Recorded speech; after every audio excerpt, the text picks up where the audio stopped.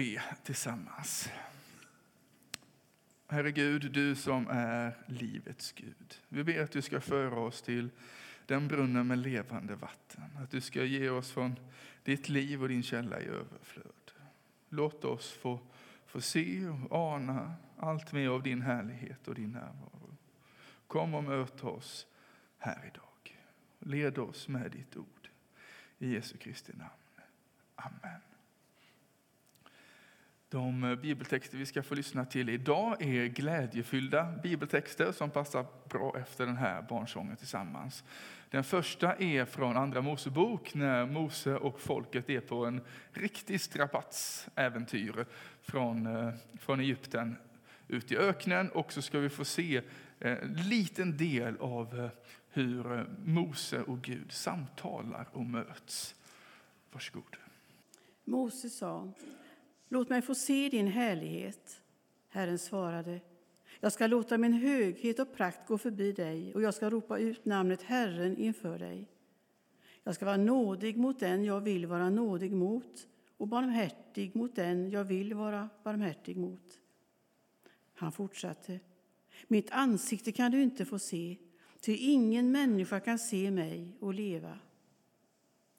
Sedan sa Herren: här bredvid mig finns en plats, ställ dig här på klippan. När min härlighet går förbi ska jag ställa dig i en klyfta i berget och skyla dig med min hand tills jag har gått förbi. Då ska jag ta bort min hand och du ska se mig på ryggen. Men mitt ansikte får du ingen se. Episteltexten är från Efesierbrevet 1. I Jesus Kristus och genom hans blod har vi friköpts och fått förlåtelse för våra överträdelser. Så rik är den nåd med vilken Gud har låtit all vishet och klokhet flöda över oss. Och han har yppat sin viljas hemlighet för oss.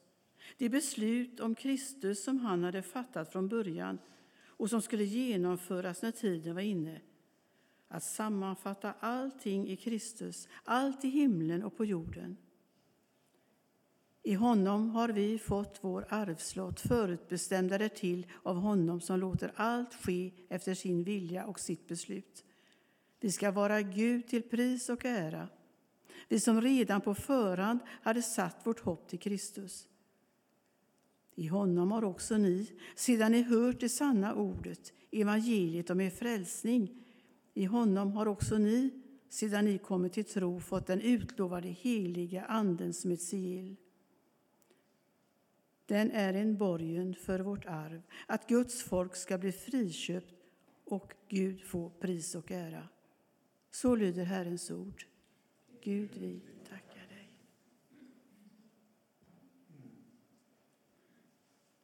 Och nu ska vi få stå upp och lyssna till det heliga evangeliet. Och det är Johannes som berättar detta för oss. På 3:e dagen hölls ett bröllop i Kana i Galileen. Och Jesu mor var där. Jesus och hans lärjungar var också bjudna till bröllopet. Vinet tog slut. Och Jesu mor sa till honom: de har inget vin. Jesus svarade: låt mig vara, kvinna. Min stund har inte kommit än. Hans mor sade till tjänarna: gör det han säger åt er. Där stod 6 stora stenkärl för vattnet till judarnas reningsceremonier. Vart och ett rymde omkring 100 liter. Jesus sade: fyll kärlen med vatten. Och de fyllde dem till bredden. Sedan sa han: ös upp och bär det till bröllopsvärden. Och det gjorde de. Värden smakade på vattnet som nu hade blivit vin. Eftersom han inte visste varifrån det kom, men det visste tjänarna som hade öst upp vattnet, ropade han på brudgummen och sa: alla andra bjuder först på det goda vinet och på det sämre när gästerna börjar bli berusade. Men du har sparat det goda vinet ända till nu. Så gjorde Jesus det första av sina tecken. Det var i Kana, i Galileen. Han uppenbarade sin härlighet och hans lärjungar trodde på honom. Så lyder det heliga evangeliet. Lovad vare du, Kristus.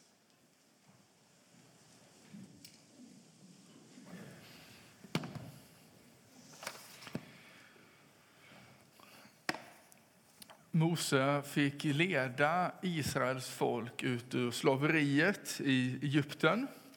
Och det blev ju en mycket längre vandring än vad det var tänkt från början. Eftersom folket helt enkelt var otroligt oförskämda och skötte sig dåligt. Och var otacksamma och gjorde den här guldkalven, om ni känner igen den berättelsen, som de bar till. Och det blev många, ska man säga, samtal som Mose och Gud hade där uppe på bergen. Delvis när Mose fick ta emot tavlorna, alltså stentavlorna med 10 Guds bud, men också några som var lite mer av karaktären, rent ut sagt. Nu struntar vi i det här folket och börjar om, sa Gud en gång. Nu är jag trött på det här. Men Mose säger, nej, det gör vi inte. Låt oss fortsätta. Ge oss en till chans. Och så säger Gud, okej då. Det var väl det Gud hoppades få höra också. Och så, bland annat så säger Gud också att jag ska gå, ni får gå vidare men utan mig. Jag orkar inte med er längre helt enkelt, det här otacksamma, olydiga folket. Och Mose säger, nej, då går vi inte heller. Då stannar vi här, om du stannar här. Vi går ingenstans utan din närvaro. Och i samma kapitel som Mose säger detta, och då svarar också Gud att okej då, jag går med er då. För det var viktigt för Mose att de inte bara vandrade själva, utan att Gud var med dem, att Gud bodde bland dem. Men i det kapitlet säger Mose också det som Kinna läste här. Låt mig få se din härlighet. Mose hade redan fått se det som kallas för Sinai berg brinna av Guds helighet. Att Guds närvaro var så stark att själva stenen påverkades. Och det var eld och rök och grejer. Alltså, på något sätt hade Mose redan fått se mer än vad de flesta får se av Guds närvaro eller kraft eller helighet och storhet. Men han säger detta. Låt mig få se din härlighet. Låt mig få se din ära. Låt mig få se din närvaro. Låt mig få se vem du är. Det är en bön som jag tycker det är tydligt att Gud uppskattar. Och Gud varnar lite grann och säger, mitt ansikte kan du inte få se, för det kan ingen människa se och leva. Men jag ska gå förbi dig så du ska få liksom en glimt av min rygg. Det är väl lite bildspråk på något sätt, att Gud visar sig mer än vad han brukar, men fortfarande är det lite fördolt. Fortfarande finns det på något sätt som en slöja eller någonting som Gud får sätta i vägen, för att Mose som enkel människa klarar inte att se Gud fullt ut. Men han får se mer av Gud. Det talas också, eller beskrivs i Andra Mosebok, i det tabernaklet som byggs då, som blir som templet, men portabelt då. Att där i det allra heligaste, inför altaret, inför arken, där möter Mose Gud. Och det beskrivs att de talar ansikte mot ansikte. Eller som ansikte mot ansikte, för han kunde ju inte se Guds ansikte. Men de kunde samtala där. Han fick möta Guds närvaro, han fick känna den. Och det är fantastiskt, det låter ju spännande. Så har vi berättelserna om molnstoden över tabernaklet och eldstoden på natten som leder dem. Och Mose fick se mycket av Guds närvaro. Och jag tror att mycket har det att göra också med den här längtan och frågan eller bönen. Låt mig få se din härlighet. Han var, skulle jag väl tänka, tacksam och glad för det han redan hade sett. Det som började där med den brinnande busken där Gud talar till honom. Men han var ändå inte liksom nöjd eller mätt på Gud. Utan han ville fortfarande se mer av Gud. Han ville fortfarande växa i relationen till Gud och liksom få se mer av vem Gud är. Att det fanns en längtan efter det. Och vi ska tänka här att det var inte så att Mose, det han gjorde mestadels där i öknen var att sitta och be i Guds närvaro. Han hade ett otroligt slitsamt arbete som ensam ansvarig för hundratusentals människors överlevnad och vardag. Han blev nästan utbränd, så hans svärfar fick säga, det här håller inte, vi får ha massor med personal här som får avlasta dig i olika nivåer och smågruppsledare och så här. Och då blev det lite lättare för Mose. Men alltså här var en otroligt upptagen man med ett otroligt ansvar som jag tror få i världshistorien liksom har kanske haft på det sättet utan mellanhänder så att säga till folket. I alla fall under en period. Men han tar sig tid till detta. Han tar sig tid i tabernaklet varje dag att be och samtala med Gud.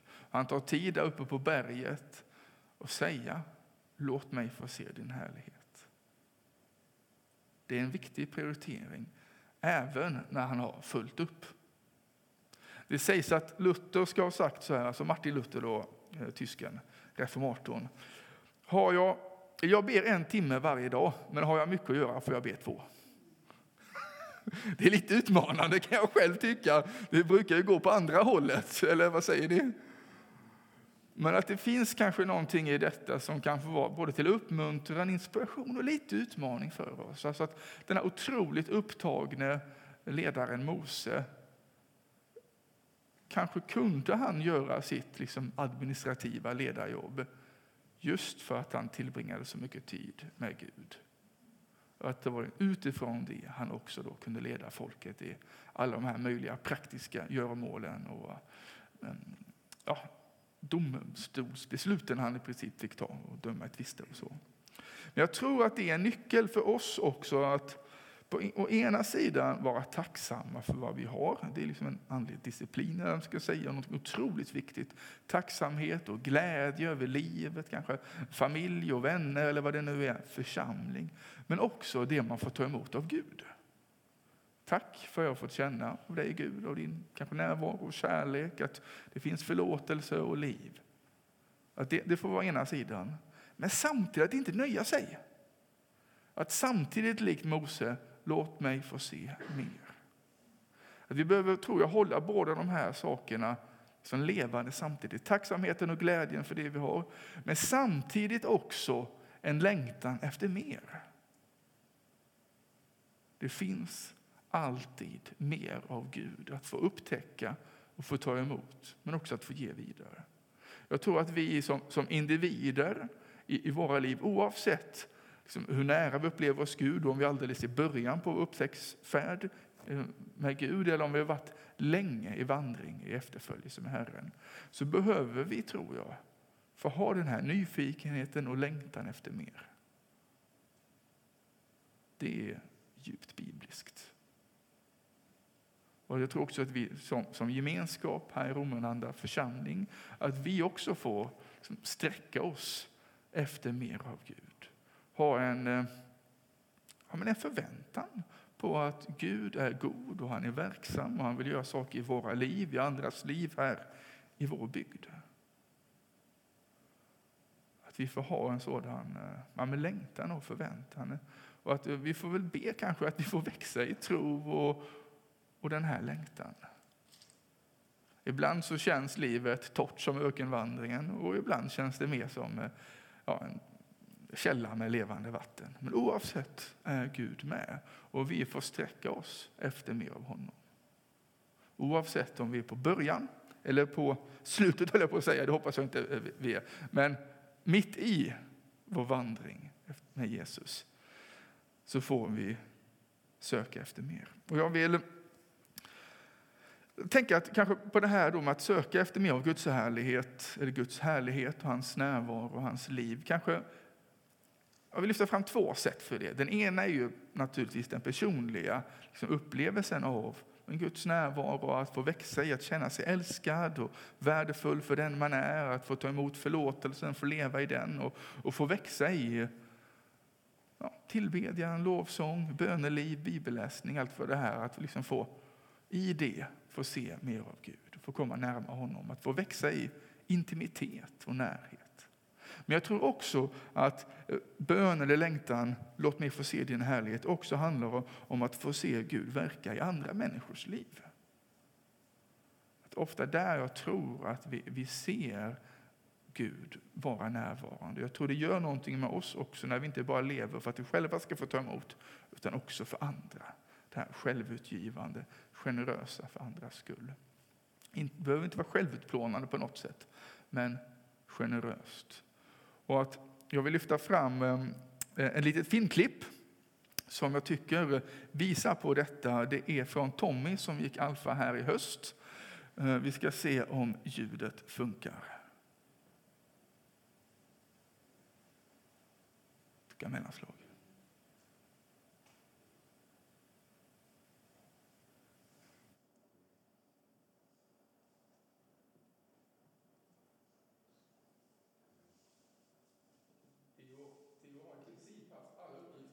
Nu är det första gången han har datorn. Han hoppar in lite spontant här. Så jag... så. Hej, jag heter Tommy. Jag har alltid varit troende så länge jag minns. Men jag har inte varit kyrklig utav mig. Och faktiskt under min konfirmation så förlorade jag mycket av förtroendet för kyrkan. Det var inte så kärleksfull präst kan man säga. Så jag har gått själv med min tro och tänkt och läst. Men så var jag på ett dop här i Romelanda kyrka. Och prästen sa saker som gjorde att jag fick förtroende för den prästen. Och under dopet så blev jag också inbjuden att komma på alfakurs. Och det tände jag ju på naturligtvis och får säga att det var en mycket bra beslut att gå den här alfakursen. För det första är det väldigt trevligt. Vi äter tillsammans och sen sitter vi och tittar på en film och pratar om ämnen. Men jag känner mig väldigt välkommen från alla håll. Och vi som går alfa, det är ju inte alla som är troende där heller, utan det blir intressanta resonemang. Jag har ju som sagt gått själv med min tro och jag känner att jag har kommit in i ett sammanhang. En familjär känsla har jag fått. Och det känns väldigt tryggt och skönt faktiskt att komma på de här mötena. För det är något som jag har upplevt som en brist, att jag inte har kunnat prata med människor om det här, min tro. Och så. För mina flesta av mina vänner är ateister faktiskt. Så att, och då kan man lätt bli idiotförklarad eller något sånt. Mycket omtänksamhet. Och ja, det är en väldig tillgång. Vi har ju haft alfakvällar i kyrkan och då har vi haft förböner och välsignelser och även bikt. Och det har också varit väldigt bra för mig. Jag tycker absolut att man ska pröva det där. Det är fin gemenskap och trevliga, intressanta samtal. Och man kommer ner på djupet på sina tankar och kanske behöver frågesätta vissa tankar man har eller att det lägger sig till rätta.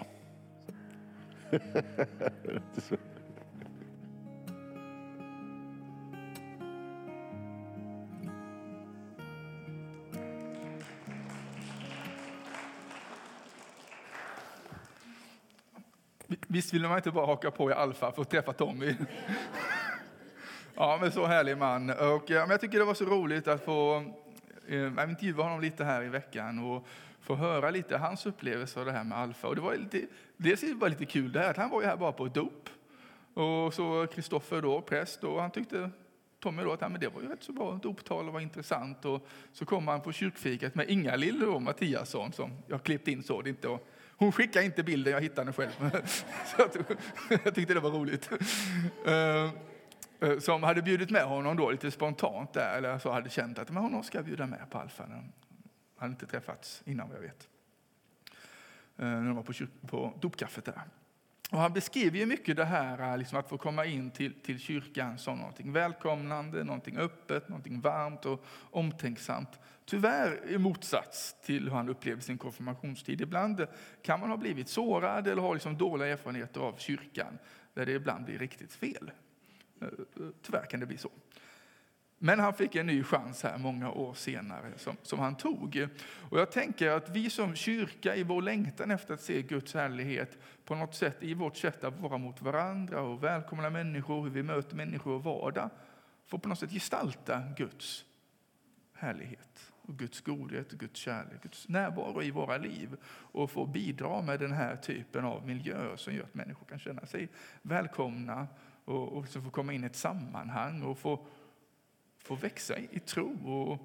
För jag tror att varje människa på något sätt lever mer eller mindre medvetet med den här längtan att få se Guds härlighet. Så att vi fyller det på många olika sätt. Det är lätt att det blir kanske destruktiva saker eller materiella saker eller kanske saker som egentligen är bra, men att det blir liksom allt istället för att det blir en del i livet och att det som blir allt är Gud som vi får möta.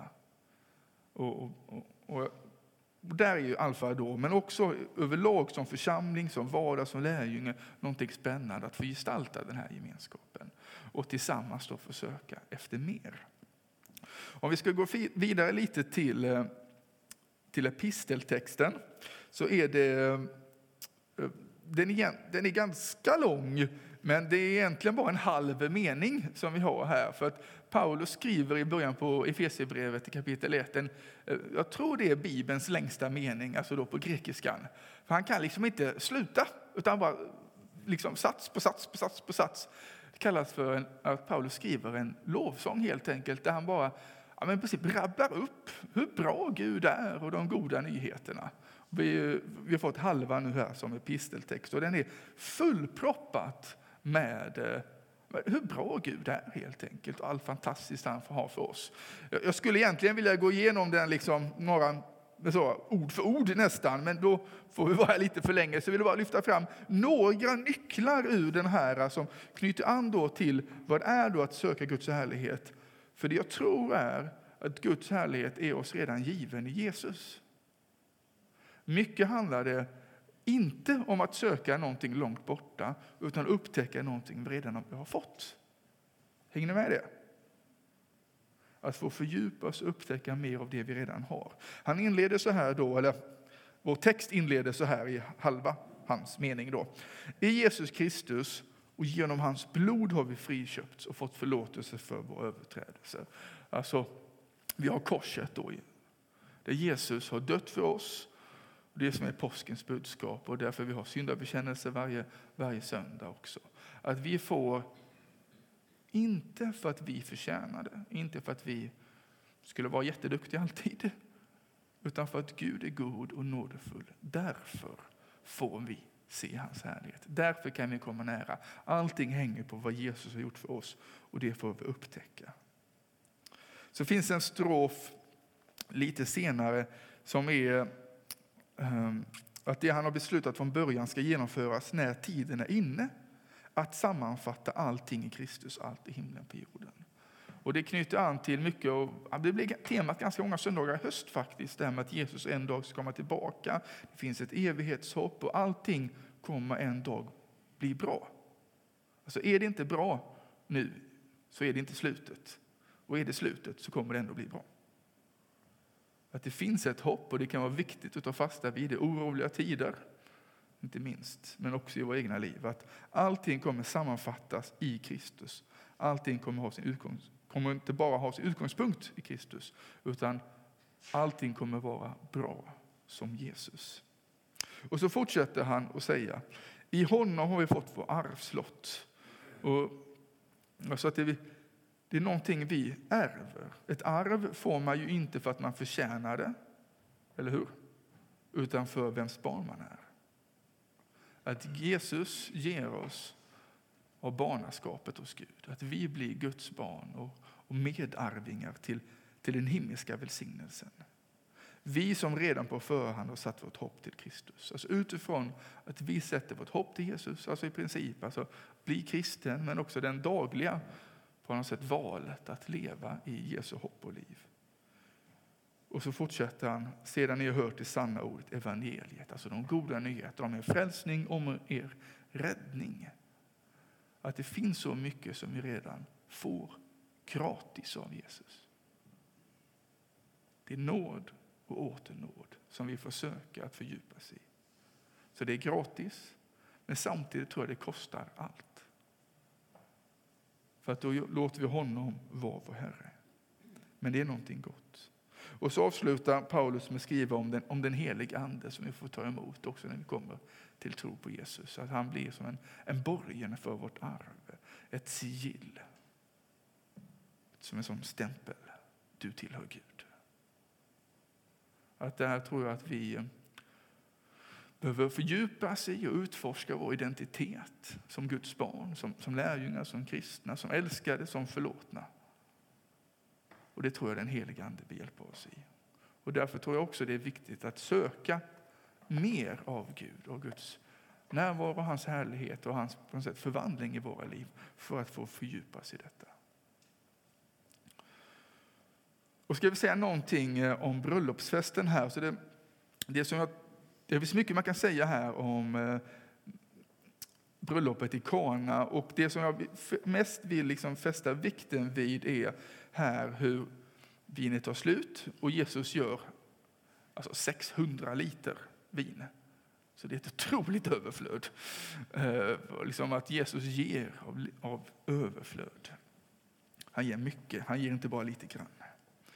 Och så säger bröllopsvärden då, alltså toastmastern eller så, på bröllopet, efter att han fått smaka på det, att ni har ju sparat det bästa vinet till sist.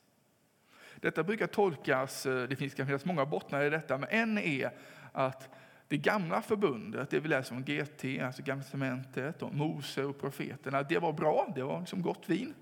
Men det här är så mycket bättre ändå. Alltså det Mose var med om, ja, det var bra. Men det är ännu bättre med Jesus i det nya förbundet. Det är rätt stort faktiskt. Alltså det som Mose var med om är egentligen mindre än vad vi har tillgång till hos Jesus.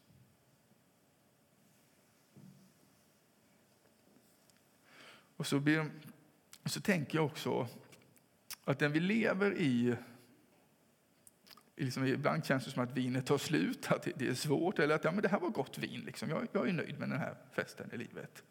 Så kan vi veta att Jesus har alltid bättre vin för oss. Och mer. Alltså det finns alltid mer av hopp och liv att ta emot av Jesus. Mer av hans närvaro.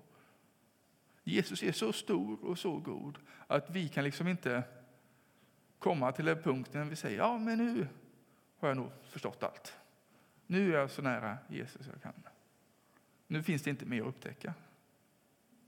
Dit kan vi inte komma på denna sidan evigheten. Utan det finns alltid mer. Och var du än befinner dig i livet så finns det alltid mer av Jesus.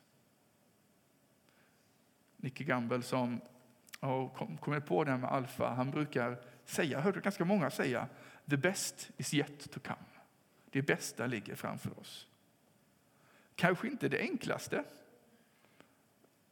Så, det är ingen som lovar det, tyvärr. Och lovar de det så ska man nog inte lyssna på dem. För det är inte enkelt livet. Och det kan vara mycket som är svårt som ligger framför oss och mycket svårt som ligger bakom oss. Men samtidigt är det bästa framför oss. För Jesus har alltid mer att ge. Var vi än vi står i livet, var vi än vi har för situationer, så finns det alltid mer att ösa ur livets källa. Det finns alltid mer hopp och glädje och kärlek och frid och härlighet att ta emot. Och låt oss sträcka oss efter det. Efter mer av det. Att få ha en frimodighet och en förväntan efter mer av Gud. I våra liv och i vår vardag.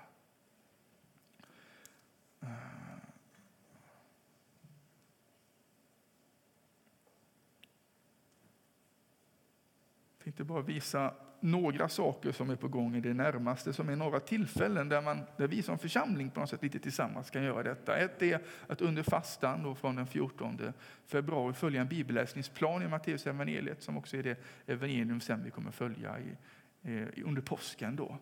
Så kommer man få, om man vill följa en bibelläsningsplan, ett stycke om dagen som ett sätt att få söka mer av Guds härlighet. Vi kommer också ha en församlingsdag eller församlingsdagar likt Sök Guds ansikte som kallas för, vi kan ta nästa först, Dela livet den 25 februari då vi får ha predikan och liksom kyrklunch och undervisning. Då är den präst som kommer sig till Martin Alexandersson som är väldigt en bra förebild att dela livet liksom i vardagen med andra. Han är väldigt introvert. Tycker egentligen inte om att prata med främmande människor. Men har blivit väldigt bra på det faktiskt. Och får därför vara en väldigt fin förebild i att få dela evangeliet. Så han ska få predika och undervisa också under eftermiddagen. Och sen 2 veckor senare, den 10 mars, alltså det var samma bilder. Så blir det mer fokus liksom på att komma närmare varandra som församling. Och då är det ingen kyrkfika i församlingshemmet utan hos varandra. Så får man anmäla sig och skriva upp, jag kan vara värd eller jag kommer hellre hem till någon annan. Så det tror jag blir någonting väldigt trevligt och fint. Och man kan också spontant haka på, men helst anmäla sig där då efter. Så det tror jag blir fint. Och sen så kan jag bara nämna det också att det som kallas för rusta och rustas för alfa är här nu 31 januari ett sätt att få upptäcka lite mer av vad alfa är. Och Joel ska undervisa då med den roliga titeln 7 sätt att förstöra en alfakurs. Och det tänker jag har med sig mycket för livet i stort också. Så det är några saker som lite är i närtid som man kan haka på. Och inte minst då också alfakursen. Kanske är det någonting för dig eller att bjuda med någon till. Vi kommer att ha 3 kurser här nu i februari. På dagtid och på 2 kvällar.